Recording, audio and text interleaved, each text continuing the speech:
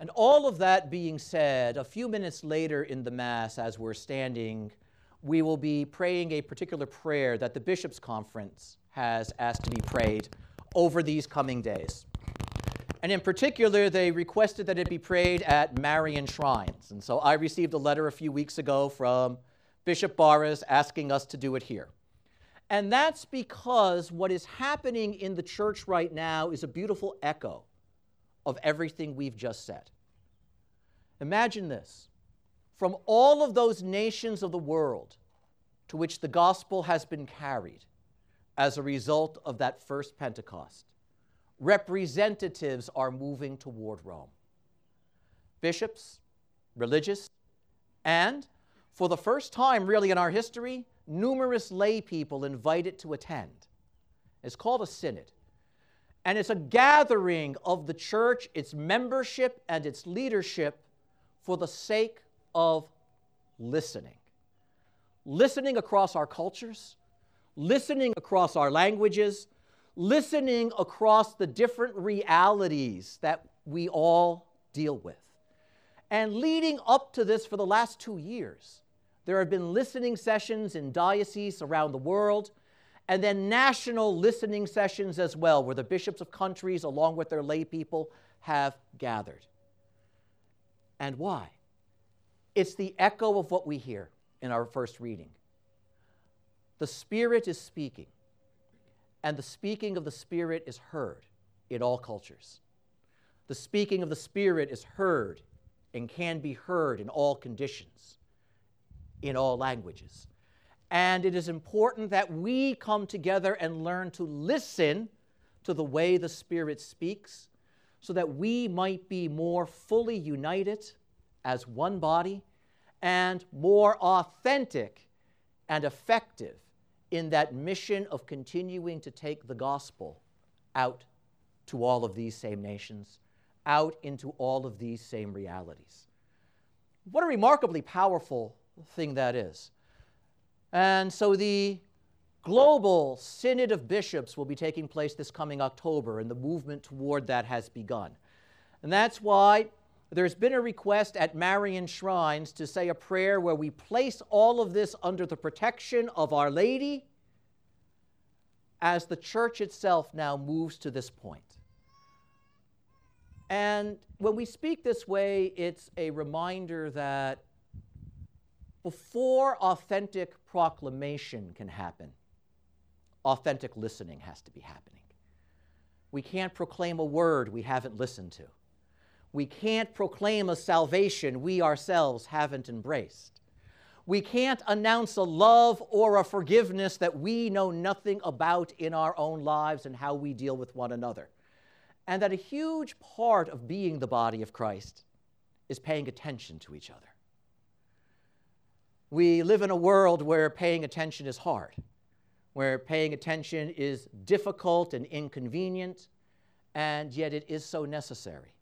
And that part of paying attention to the Lord involves paying attention to his body. Like the first disciples of the Lord who gathered around Our Lady, united in prayer, on that great Sunday when the Holy Spirit descended in wondrous power upon the church, we unite ourselves with one another, and most especially with our Blessed Lady, as we call out to heaven for a renewed outpouring of the Holy Spirit upon the church, and most especially upon the upcoming Synod of Rome. O Mary, conceived without sin, pray for us who have recourse to thee.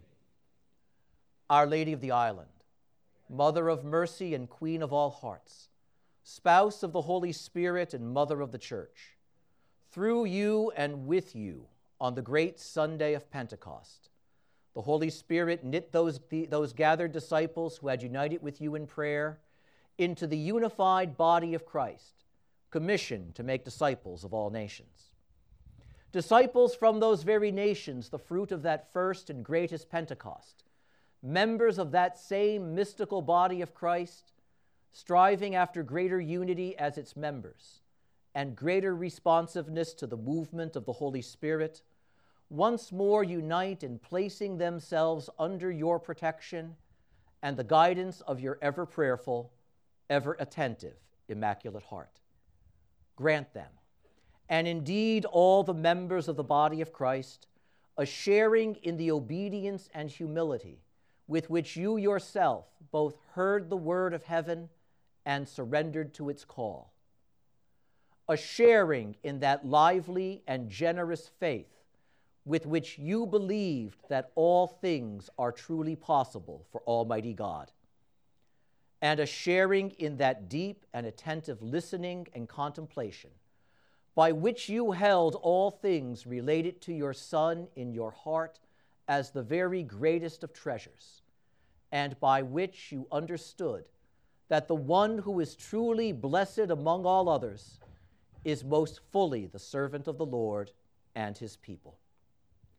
Faithful spouse of the Holy Spirit, by your prayer rising from the very heart of the body of Christ, obtain for your sons and daughters who gather for the Synod a renewed and mighty outpouring of the gifts and fruits of the Holy Spirit. And pray with us now as we call upon that same Spirit of the Father and the Son, whom we rightly name Lord and Giver of life. O Holy Spirit, who has gathered us in the name of Christ, who alone are the true guide to the church, and who is pleased to dwell within our hearts, illumine us and instruct us in the way you would have us travel and how you would have us walk along it.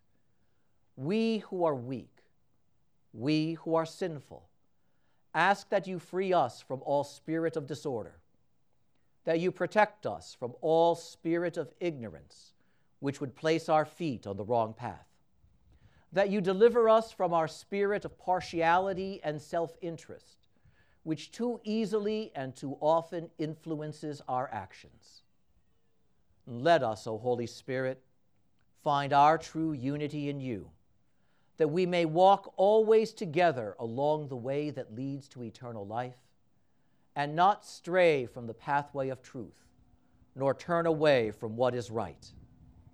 By the powerful intercession of the Holy Virgin Mary, we ask all this of you who are ever at work in all times and in all places, in communion with the Father and the Son, forever and ever. Amen. Pray for us, O Holy Mother of God, that we may be made worthy of the promises of Christ.